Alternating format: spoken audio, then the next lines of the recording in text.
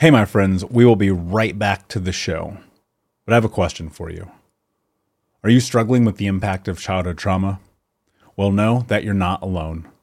I'm here to let you know that I'm starting a brand new weekly coaching group that includes a year of life coaching, accountability, support, habit and goal setting, and more. I'm starting a waitlist for the group right now, and I'm only taking a handful of people. And I'll let you know that through this personalized coaching, we'll work together to help you understand how your childhood trauma has shaped your beliefs, behaviors, emotions, and will help you create a roadmap for healing and growth. Right now, you can schedule an absolutely free coaching session with me and get put on the wait list if you go to thinkunbroken.com. My friends, it's your time to turn your trauma into triumph, breakdowns into breakthroughs, and become the hero of your own story. And I'm here to support you in doing that. Just go to thinkunbroken.com to register for a free coaching call with me and to get put on the wait list for the brand new weekly coaching program. We'll be right back to today's show, but before we do, I want to let you know that you can get a free copy of my first book, Think Unbroken, Understanding and Overcoming Childhood Trauma, when you leave a review for the podcast on Apple Podcast, either on desktop or on your phone. All you have to do is go to Apple Podcasts, look up Think Unbroken, click follow in the top right, and then go and leave a review at the bottom. And when you leave that review, screenshot it and send it over to book.thinkunbroken.com, where you can upload your contact and mailing information, and we will send you a free copy of this award-winning best-selling book, absolutely free, including shipping. Just go to book.thinkunbroken.com to upload your screenshot review from Apple Podcasts for the Think Unbroken podcast. And until next time, my friend, be unbroken. I'll see you.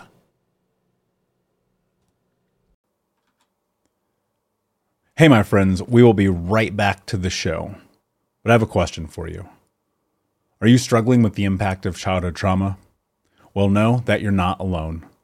I'm here to let you know that I'm starting a brand new weekly coaching group that includes a year of life coaching, accountability, support, habit and goal setting, and more. I'm starting a waitlist for the group right now, and I'm only taking a handful of people. And I'll let you know that through this personalized coaching, we'll work together to help you understand how your childhood trauma has shaped your beliefs, behaviors, emotions, and will help you create a roadmap for healing and growth. Right now, you can schedule an absolutely free coaching session with me and get put on the wait list if you go to thinkunbroken.com.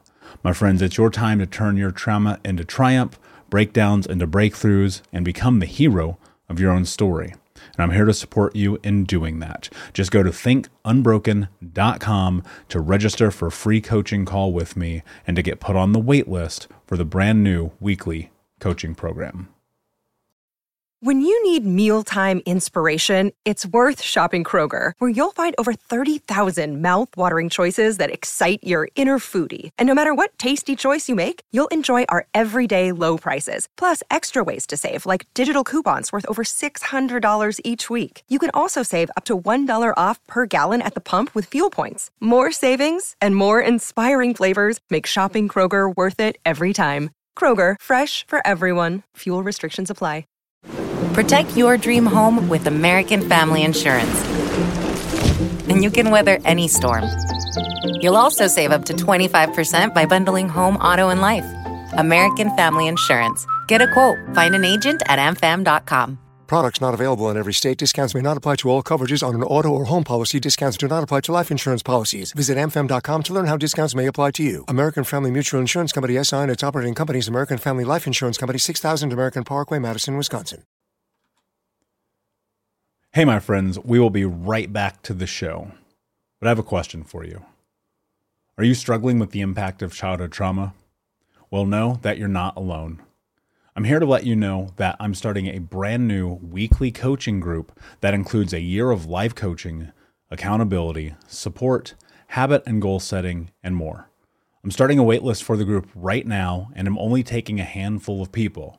And I'll let you know that through this personalized coaching, we'll work together to help you understand how your childhood trauma has shaped your beliefs, behaviors, emotions, and will help you create a roadmap for healing and growth.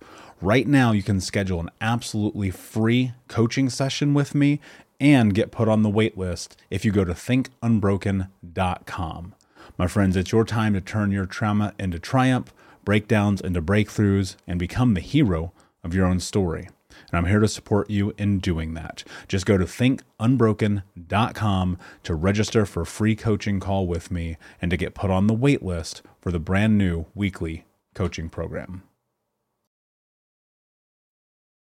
Hey, what's up, Unbroken Nation? Hope that you're doing well wherever you are in the world today. I'm very excited to be back with you with another episode with my guest, Mike Malatesta, who is an author, inventor, and the host of the How'd It Happen podcast. Mike, my friend, how are you today? What is happening in your world? I am unbelievable. Thank you so much for having me, Michael. I'm on the road. I'm in North Carolina. My youngest daughter is graduating from master's program at High Point University, and so we're excited to see her tomorrow. And yeah, really cool. So I'm doing great.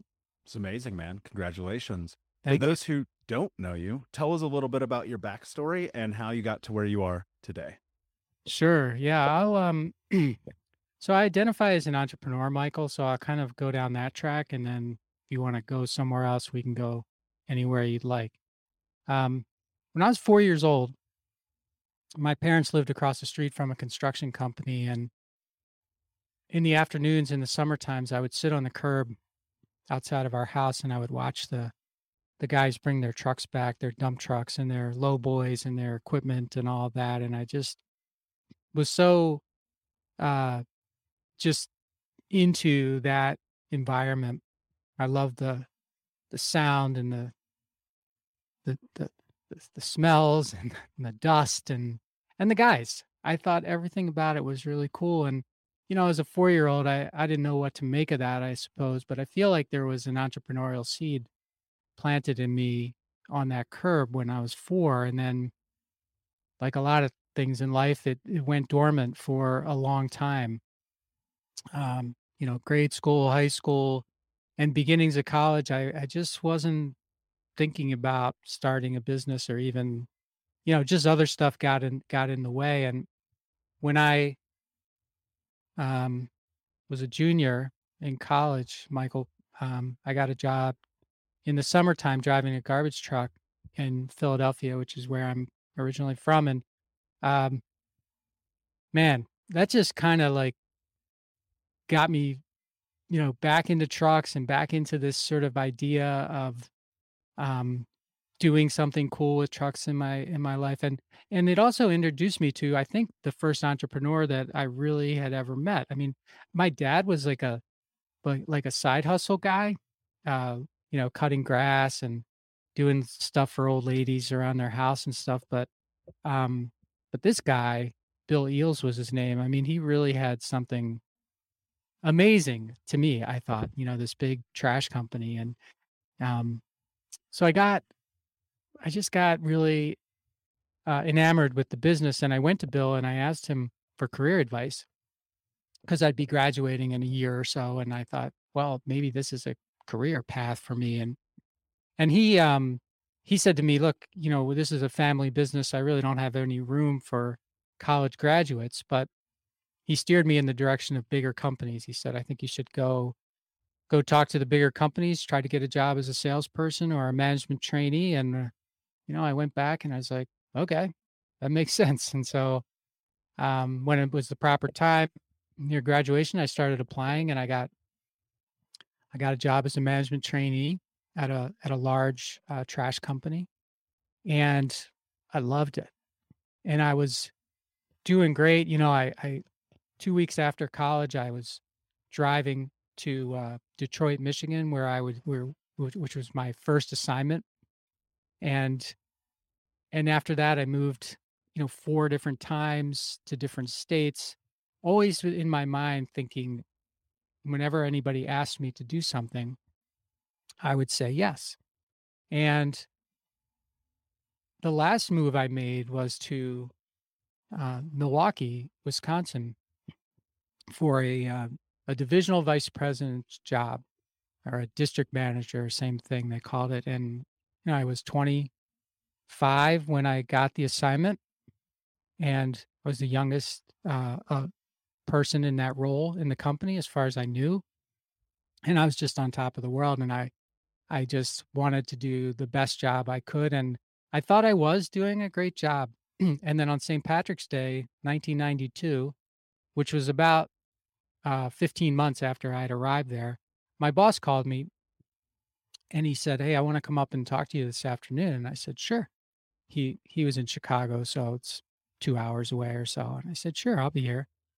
And he came up that afternoon and he fired me. And I was, I was, I didn't, I don't know if devastated, maybe that's too strong of a word, but I was hurt. Let's put it that way. And I didn't know what to do. And um, my first reaction was,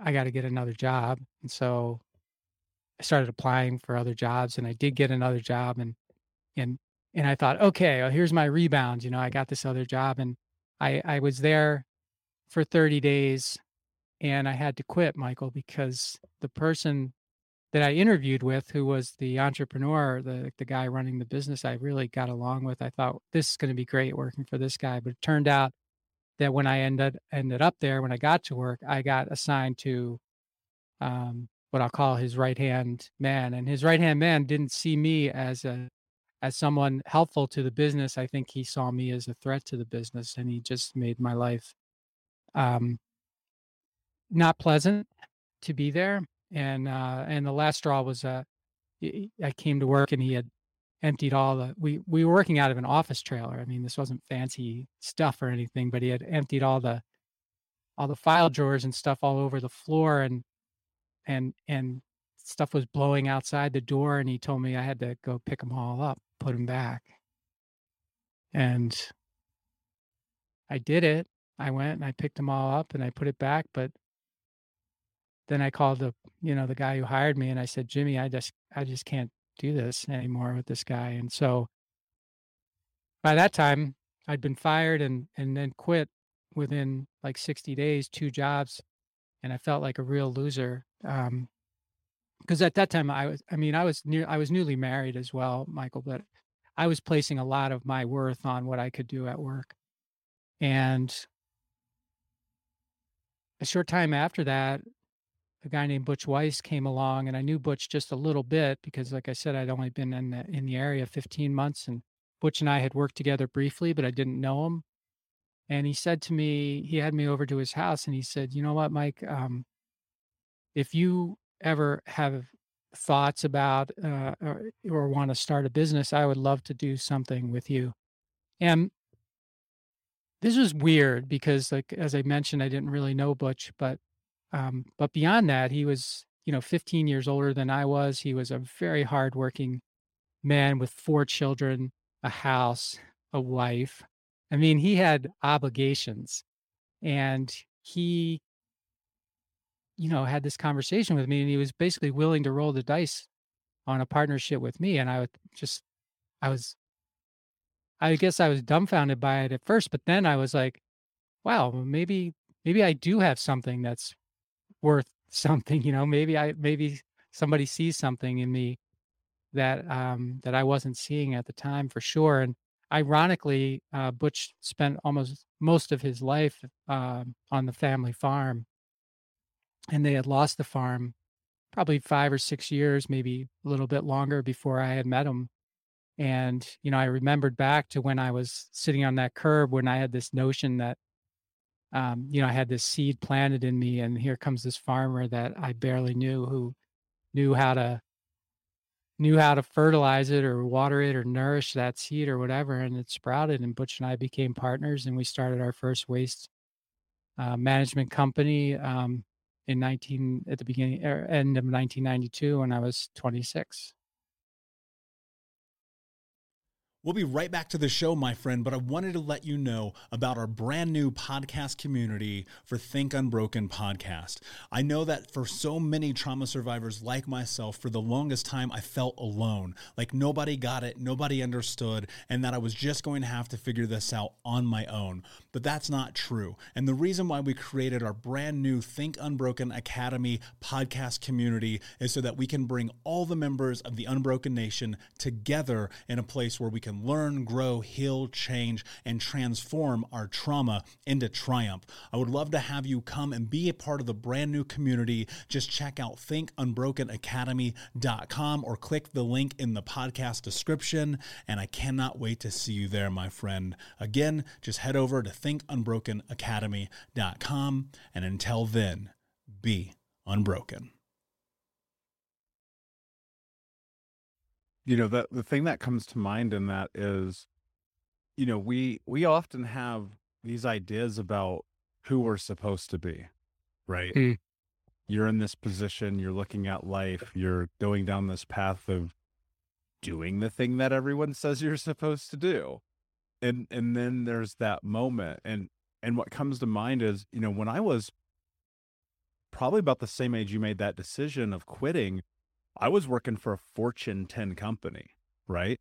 Which is improbable considering my background, right? Right. No high school diploma, no college education. It's almost impossible.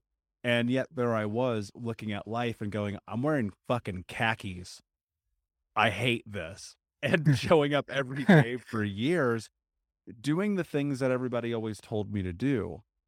What was going through your head in those moments where you're just like, I can't believe I'm doing this?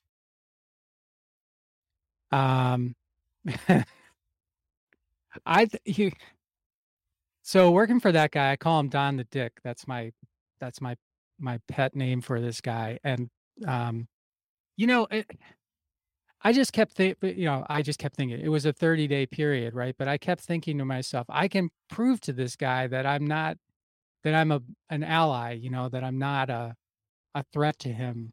And I just, you know, it wasn't like I saw him as the problem. It was like I saw me as the problem for the first couple of weeks. Like, what am I doing wrong? What am I? And then ultimately, I think he taught me one of the best lessons in life.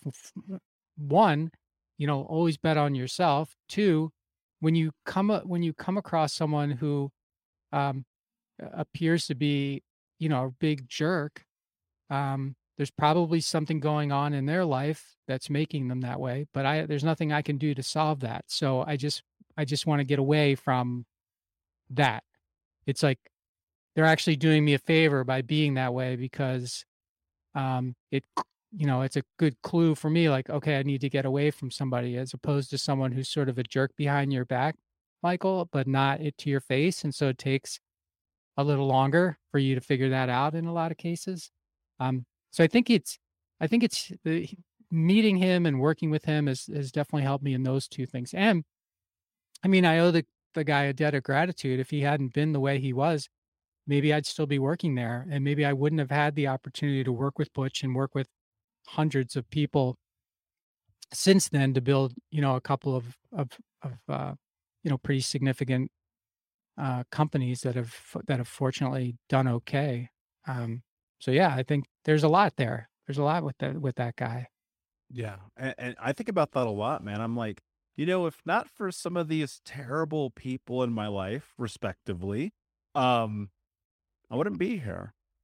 I wouldn't be able to be the person I am. And I think, unfortunately, one of the things that happens is we get so tied into what these other people think we should be that we forget that we can be us. I mean, you talked about, you know, you said you learned to bet on yourself. And that's like, honestly, dude, the crux of this show. That's what this is about. All of Think Unbroken is entirety, top to bottom, the books, the speaking, podcast, like whatever. It's about giving people that permission to recognize, like, you can do this. I'm not saying it's going to be easy, but like, you have the opportunity here. And my fear is so many people just get stuck and they fail to realize how incredible it is once you're willing to cross that chasm. So as you're in this and you're trying to, I would imagine that must have just screwed with your head so badly, right? Yeah, so while it was happening, I first the firing and then this, like I mentioned earlier, I felt like a loser, but I also had a lot of shame, and I don't know why, but I felt like, have you ever felt like this where you're walking around with these things going on in your head and you think that everyone around you knows what's going on in your head and is making a judgment about you because of what you know, and how you're feeling. So it's almost like, so I'm feeling this shame. I'm feeling like the loser, and everywhere I look, I'm seeing people, look at me, and I'm thinking, they know, you know, they know. And I'll tell you that took me that took me a long time oh, to get through. And some days I'm not actually sure that I'm through it. I think I'm pretty well through it, but some days are a challenge, right? Because I can get up in my head about stuff, and those two things have been, um, I'd say, um, amplified amplified by the fact that, after I started, the first business, we were a couple years in, um, I got a call from an FBI agent, Michael, and he wanted to talk to me about some of the activities that were happening at the big company I was working at before I got fired.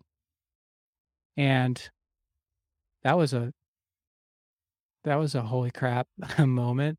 And that first phone call ended up to be like a 6-year ordeal, um, going through, personally and professionally, um, the uh, an FBI investigation, an indictment, and ultimately a conviction for things we were doing that weren't quite right at that former company. So here I'd started my own business, and I'm partnered with Butch, and we're going along, and I get this call, and then, man, the next 6 years of my life are, what's going to happen? Um, what are people going to think? All of these things that had nothing to do with what was happening now, in the business. And it was just a very, so I always had those things in the back of my mind. And again, as I said, I kind of always thought that whomever I ran into knew what was in my mind, and they were looking at me and going, shaking their heads, sort of thing. So, um, Yeah, it's yeah, fascinating when you, and my thought, being very deeply into this work and trying to figure out who I am and going through this whole process, it's like, dude, I don't know that there's a day that goes by where for a millisecond that idea about the past me doesn't pop up, right? That there yeah, isn't some sense of like the shame and the guilt and the judgment of self for the actions that I did, 15 fucking years ago. And it's like when I was a psycho and a monster. And, right, and right, I and right. I look at it now and I go, yeah, but you know what? You can't be who you are today without that. And there's this feeling of this massive need that I have to remind myself to just like let go. Yeah. But, such an easy thing to say, like, I am, the summation of all of my experiences, and so that's a good thing. So that's like, for me at least, that's an easy thing to say, and I can even believe it sometimes. And I'm talking in the past, because now I think I believe it more often than I ever did. But but man, that can be fleeting. Like, I could be feeling good and I could be not thinking about it at all, and then somebody says something, maybe completely innocent, but it reminds me, and I'm like, "What do they know?" You know? Um, and really it took me to the point where I wrote my book, and I needed to explore that part of my story, to get free, from it. Like, now I feel almost most of the time 100% free, because I say, "Well, it's all out there." So, yeah, I'm just gonna assume, because it's out there and I'm not hiding or not that I was hiding, but it just I'm no longer wondering whether and whether you're making a judgment about me because of it, because it's out there and it is, and I've been able to get to that point where I say something like what you were saying, I mean, things happen to me, a lot of things happen to me, right? I'm 56 years old. A lot of things have happened to me. Some of them I would love to have on a billboard, and some of them I don't really want to have on a billboard, but they're me, and there's lessons for me to learn from sharing them, and I think there's lessons for other people to learn from sharing them as well. Yeah, there's a lot of truth in that. One of the things that came to mind, I used to have this nightmare. It was this reoccurring nightmare that I was in this log cabin and I had to go to the grocery store with my mother. And then Freddy Krueger came, from Nightmare on Elm Yeah. Street and killed everyone except me. And I'm like screaming at the top of my lungs. And dude, this nightmare used to haunt me. I mean, I must have had it every single day for 15 years. Like it was crippling. And one day I'm watching this movie and to the life of me, I can't remember the name of the movie. It drives me crazy. And he goes, when you talk about your nightmares, they lose power. And I remember Mm. that being this really provocative moment of my life. This was probably 7 or 8 years ago. And thinking to myself, huh, do you get your power back by speaking your truth? And part of it actually became a catalyst for like where I'm at today, was just recognizing like, wait a second, maybe I don't have to keep this in. Maybe I can share it. When you were in the process and you're like writing this book, you're going through this journey, you're sharing your truth, like I recognize that for many people, and I include myself in this, there's a catharsis in that.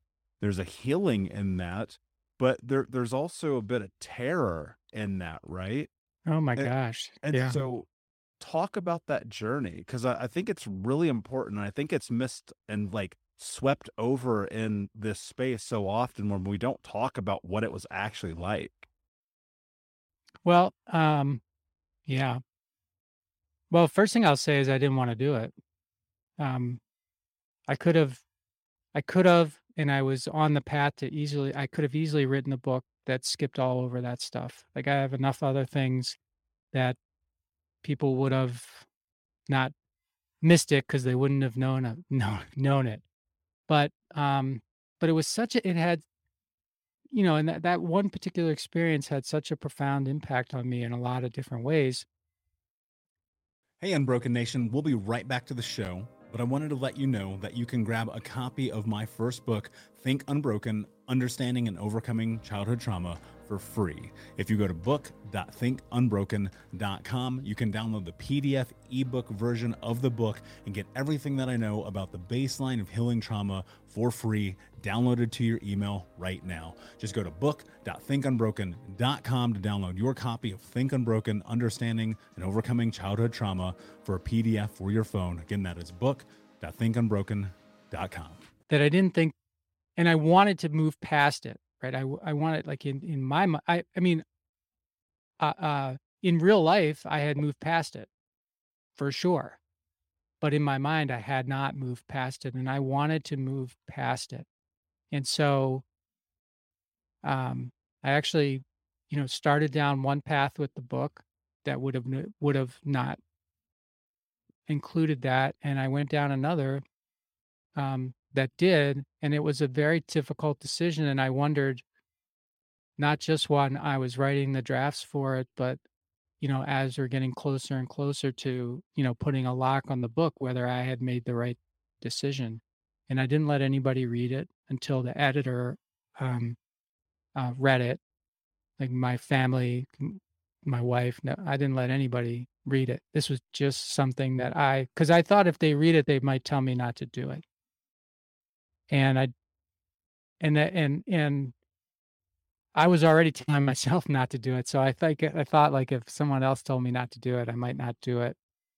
And what was interesting is when I did it with when the editor did it, um, the feedback I got from her was, well, this is thing, but I think there's something more here. So she actually wanted me to go deeper and tell more of it than I was willing to tell. And not just with that story, but a few others, but with this one in particular that we're talking about. And I was frightened by that. But I did it, and and I think it made it better, and it made me better too. Um, it's it's weird because as I'm talking to you, thinking about it, it's like, man, there were a lot of opportunities to take what I call the easy route and or the less painful route, or at least the seemingly less painful route. But I'm really happy that I went the way it did because yeah, you said, if you talk about your nightmares, you take away their power or something like that. And that's when you said that, I was like, man, that's how I should talk about this because that is exactly what happened. I wanted that power to be taken away, and I wasn't strong enough to take it away without telling it, I guess. Yeah, that's an interesting thought. I don't I've sat and contemplated this a lot, right? Because I look at my life, obviously, my story, we've connected before, and everyone on this show knows my story. And it's like, the more I kept it secret, man, the more it was just burning down everything around me. In my first book, I wrote this line. I was like, it was like standing inside of a house that I had set on fire Hmm. just constantly. And it wasn't until stepping into and just being like, man, fuck, all right, just do it. Right. It was like this weird, it was like this weird sensation of like standing on the edge of the diving board going, all right, I'm going to go in. I'm going to do this because if I don't know what else to do. And in some aspect, like being willing to even go to therapy and get coaching and step into this journey was like desperation. Cause like Hmm. I was like, what else do you do from this point? And I love what you said about not showing it to your family and not asking their opinion because like the truth is they probably would have told you not to do it.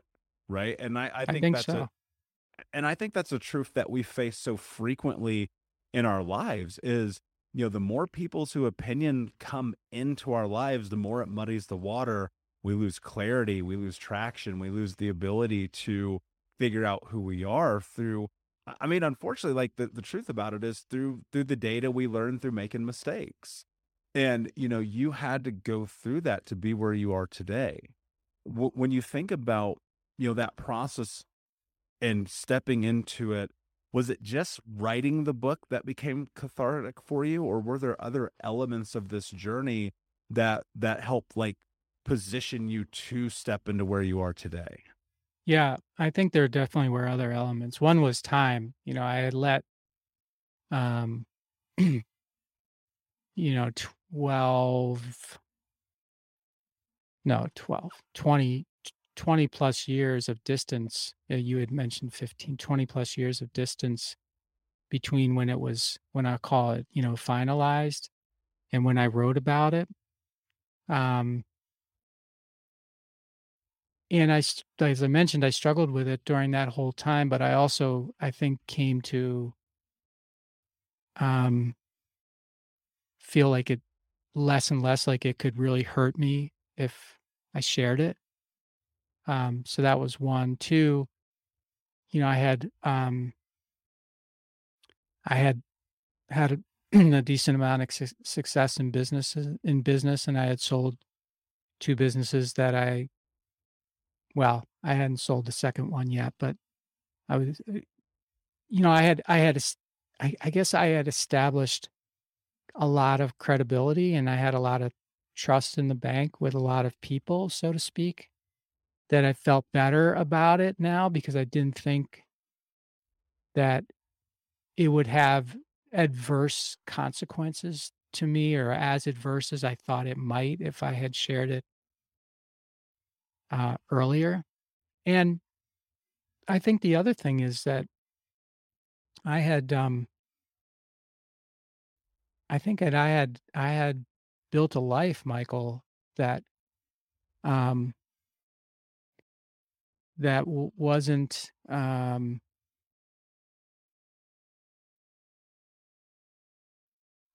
it wasn't demonstrative of what, if you just read about, what me and the other people who were involved with me went through, I'd build a life that was sort of contrary to what you would have thought if you read that. In other words, I had been very intentional about being the person who I really am. And I think that made it a little easier to finally write about it too, because I thought people would understand, at least people who knew me, and people who didn't know me would probably understand, because it's a story that's likely to be well understood, I guess, with all the context in the book and stuff.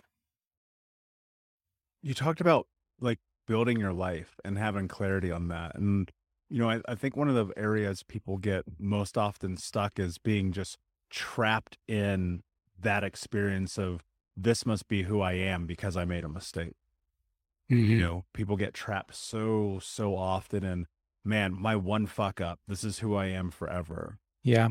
How were you able to craft and create your life? Like what did that look like? Did you sit down and just be like, okay, cool, I totally screwed up. Life's a freaking disaster. Let me see if I can fix this.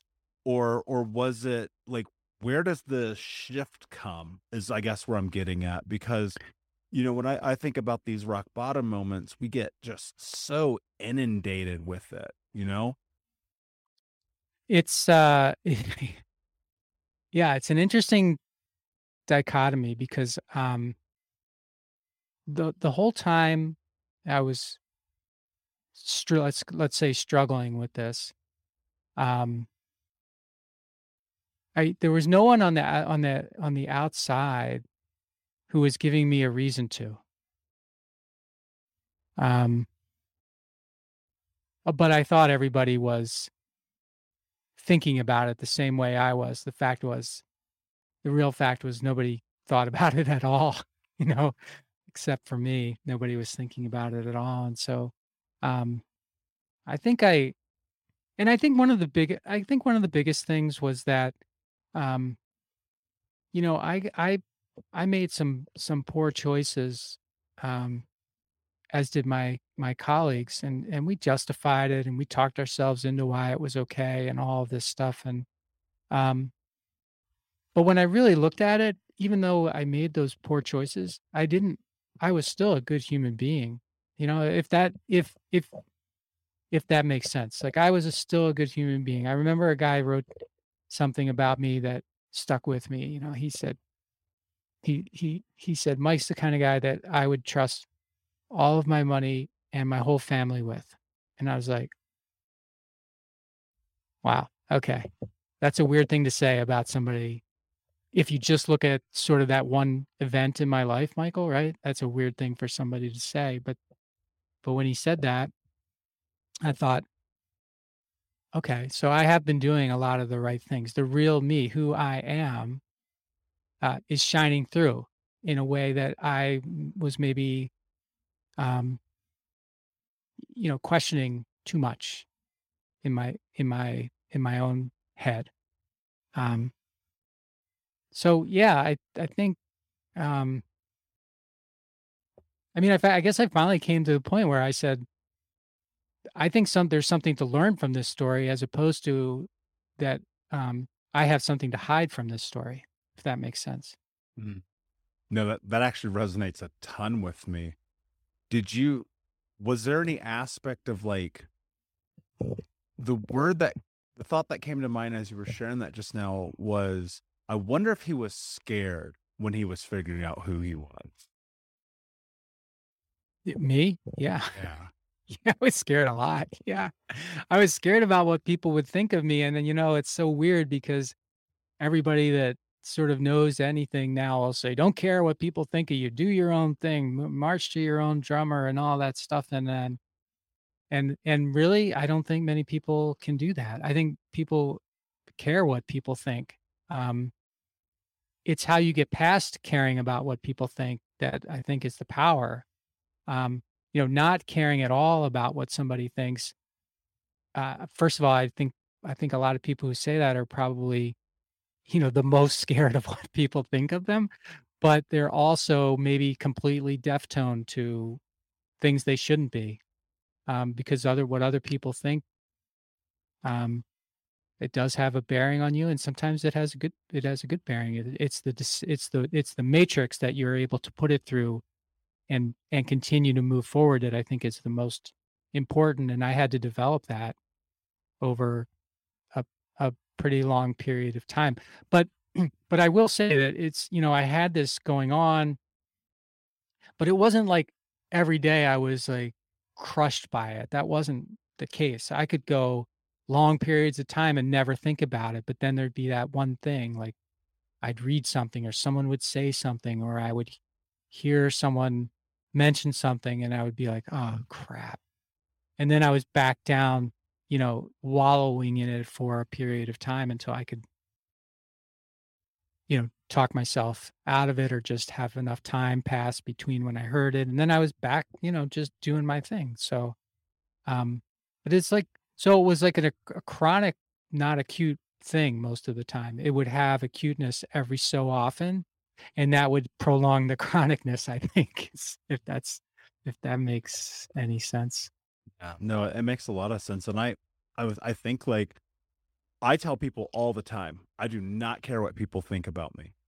But Mhm. that is filtered through this understanding that I've come to recognize about the only way I believe that that works is when you can go and look at yourself in the mirror and be okay with the choices you've made. And I think where people so often get caught up, and this is where I used to get caught up because the only thing I ever cared about was what people thought about. Yeah. And when I discovered actually it's really about, what are your values? What are your personal boundaries? What's your personal mission and motto? And when you can kind of like congeal those things all together, it actually helps you put up this incredible filter. But I agree with you. I think there are a lot of people running around saying, I don't care about opinions of other people. And yet they're like burning their house down, i.e. me 12, 13 years ago. Yeah. Right. Um, yeah, that's a good point because you clearly you think about what people you respect think about you. Like that's like how we live, For sure. right? We're trying to so clearly you think about that. If you think about nothing else, you definitely think about that. Like I've heard you talk about Grant Cardone and some others. Um, I think I think you care how, and I'm just using his name just because I remember it, but pretty sure you care how he thinks about you. Um, your business partners, you care how they think about you. Your family, you care how your family thinks about you. Or at least you do if you're enlightened enough to know that you're imperfect. Right? And sometimes they're going to think things and share things about you that you don't see that are relevant and appropriate. Yeah, and you should shut up and listen when that happens. You Yeah. know, Yeah. and I think look, dude, I think you're spot on because I care tremendously about the opinions of the people who I have invested my time, effort, energy, and money into, right? Strangers on the street who are like, I hate your tattoos or your nose ring or the gold chain you wear. I'm like, I could care fucking less. Does not Yeah. matter to me. I was at a Tony Robbins event when I had taken my little brothers back in November, and one of them pointed out something, followed, then proceeded by the partner I was with. And they were like, dude, you're like hovering over them. And I was like, holy fuck, you're right. Why? Well, because I had to protect them to the best of my ability as a kid. And I was like, oh shit, wait a second. They're like fucking 30 years old. They can take care of themselves. And it was like, if I would not have had the willingness, to your term, to be enlightened to understand who I am, I would have just thrown that to the side. But instead, because I was able to address it, I actually feel like our relationships are stronger than they've ever been before. Good point. Because I Yeah. shut the fuck up. Yeah.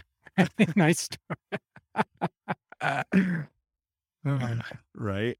Mike, as you're going and you look at your life and you look at the transformation Yeah. that you've been able to make, and and really kind of the impact you've been able to have on people's lives, especially. Where did this place of stepping into being of service to people come from? I think people don't truly understand how incredibly difficult something like having a podcast is, having hundreds of episodes, writing books. There's this thing that we have to step into as creators. What's that journey like for you now that you're on the other side of this? It's weird. Um, so this probably won't surprise you, but dealing with what I told you about before made me and I was always a shy, introverted, private person, and then dealing with working my way through those things made me even more so. Like I was I I feel like most of the time I was a wonderful team member, a good employer. I cared about people. I was able to inspire people to a mission. I did a lot of things that, or I did a lot of things. I think I had a good ability to connect with people, but I was only willing to share so much of me. So I could do the company thing fine. I could do, all the the mission stuff, the development stuff, the um, giving people second, third, and fourth chances. I could do all that really well, but inside, I was only going to let you get to a certain point. Um, and after I sold my first business in 2015, Michael, I was looking at my life, and I was looking at goals that I had set that I had never accomplished. And a few of the goals, just to generalize them, were about me expressing myself in a way that I hadn't either. I mean, I guess the kind thing to say is that I hadn't had the time to do, but the real thing to say is maybe that I hadn't had the courage to do or the confidence to do. And the first thing I started doing was writing a blog. And I was obsessing over these blogs. And you think, well, to write a 500-word blog post, that's easy to take you 15 minutes or so, and it probably would. But me, it would take 15 minutes to write a draft, and then I would obsess over the draft for a couple of hours. And then I thought, well, nobody even cares. Nobody can tell the difference between the draft and what I finally put out. And I thought, this is in my head, of course. I don't really know what people thought, um, but as I was doing that, I started listening to podcasts, which I had never done prior to like 2017, and I never even heard of a podcast, which I don't know. I don't know what that makes me sound like, but I hadn't heard of a podcast by then. And I started listening, and I thought, huh, well, this is like maybe right in my sweet spot, because it's an opportunity. I've always been curious. I've always been very comfortable and good having one-on-one conversations with people. It's when I get outside of that I start to feel a little bit weird. Now, I was still very private when I started the podcast, but I thought, well, that's okay, because I'm going to be exploring my curiosity with someone else. And so it doesn't really matter what I'm comfortable sharing.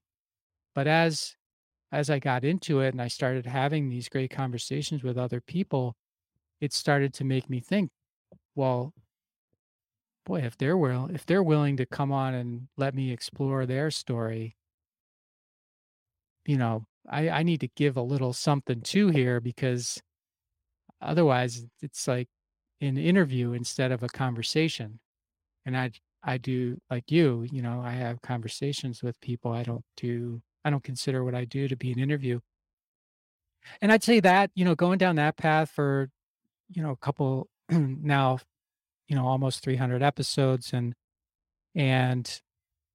getting that book out, and also having the freedom to meet and explore so many people, both inside the podcast and out, because I wasn't tied day to day to running this this business really helped me to get my arms around the fact that, one, um, whatever my experiences are, and I've like every person, I've had a ton of them.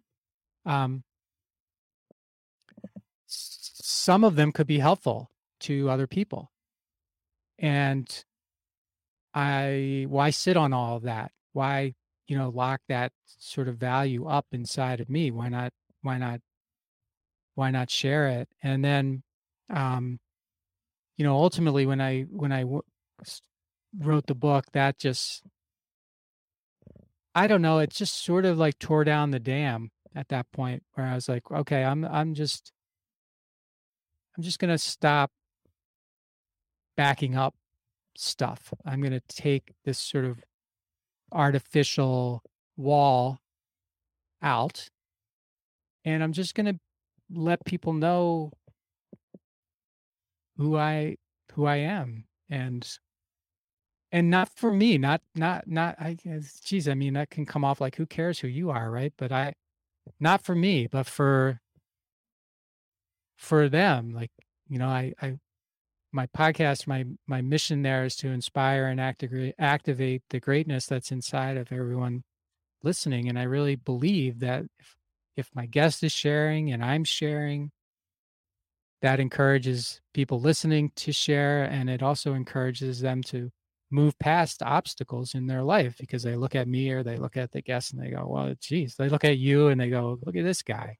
He had to steal water from his neighbor, right? I mean, uh, and look where he is now. If that kind of value and if that kind of sharing provides value to other people, then I'm going to do more of it. Now, if you just meet me somewhere, I'm not going to be like, do you have a half hour? Let me tell you all I don't do that. If in these kinds of situations, I feel like that's what we're here for, is to provide as much value as we can to people. And if my stories and experiences do that, then I want to do it. Yeah. And they matter. Someone said recently, you never know who's paying attention, and I Right. think that's such a beautiful part of this human experience that we get to have together. Mike, this conversation's been incredible, my friend. Before I ask you my last question, can you tell everyone where they can find you? Yes. The best place to find me and everything about me, my podcast, my book, my coaching, just everything I do, my investing, is at my website, which is my name, Mike Malatesta, Malatesta.com. Brilliant. And of course, we'll put the link in the show notes for the Unbroken Nation. Mike, my friend, my last question for you. What does it mean to you to be unbroken?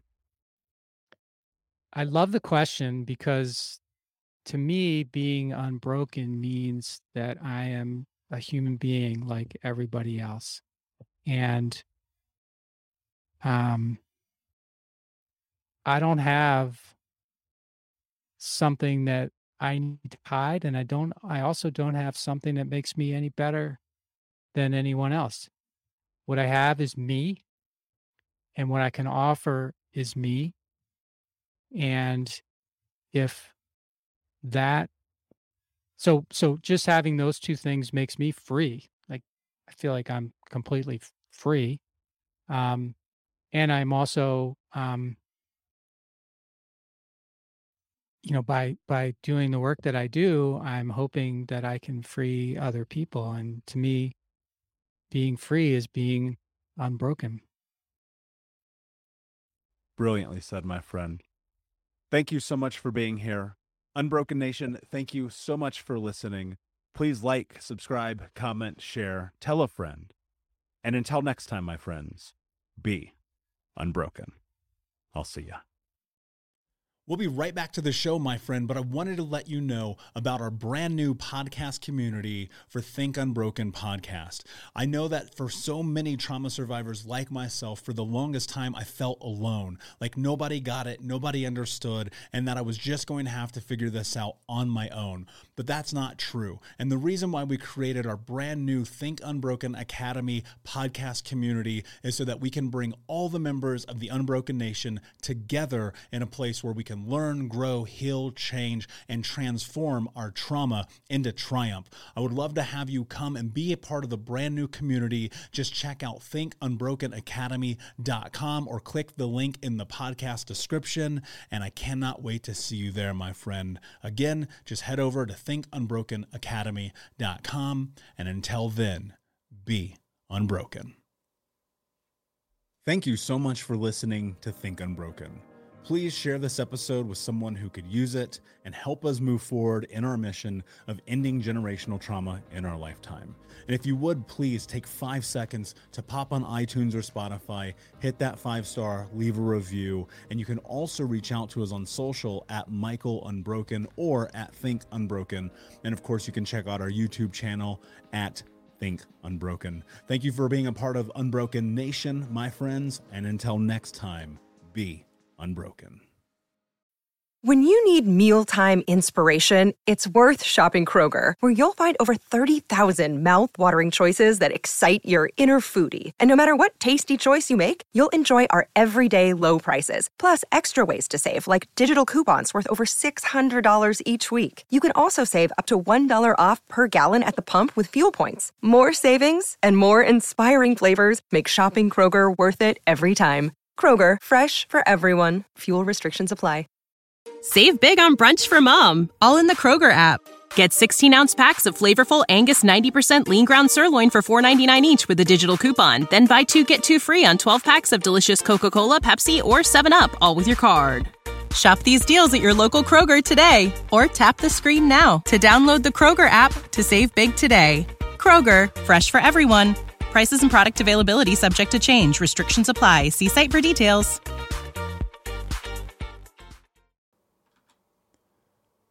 Hey, my friends, we will be right back to the show. But I have a question for you. Are you struggling with the impact of childhood trauma? Well, know that you're not alone. I'm here to let you know that I'm starting a brand new weekly coaching group that includes a year of live coaching, accountability, support, habit and goal setting, and more. I'm starting a waitlist for the group right now, and I'm only taking a handful of people. And I'll let you know that through this personalized coaching, we'll work together to help you understand how your childhood trauma has shaped your beliefs, behaviors, emotions, and will help you create a roadmap for healing and growth. Right now, you can schedule an absolutely free coaching session with me and get put on the waitlist if you go to thinkunbroken.com. My friends, it's your time to turn your trauma into triumph, breakdowns into breakthroughs, and become the hero of your own story. And I'm here to support you in doing that. Just go to thinkunbroken.com to register for a free coaching call with me and to get put on the wait list for the brand new weekly coaching program.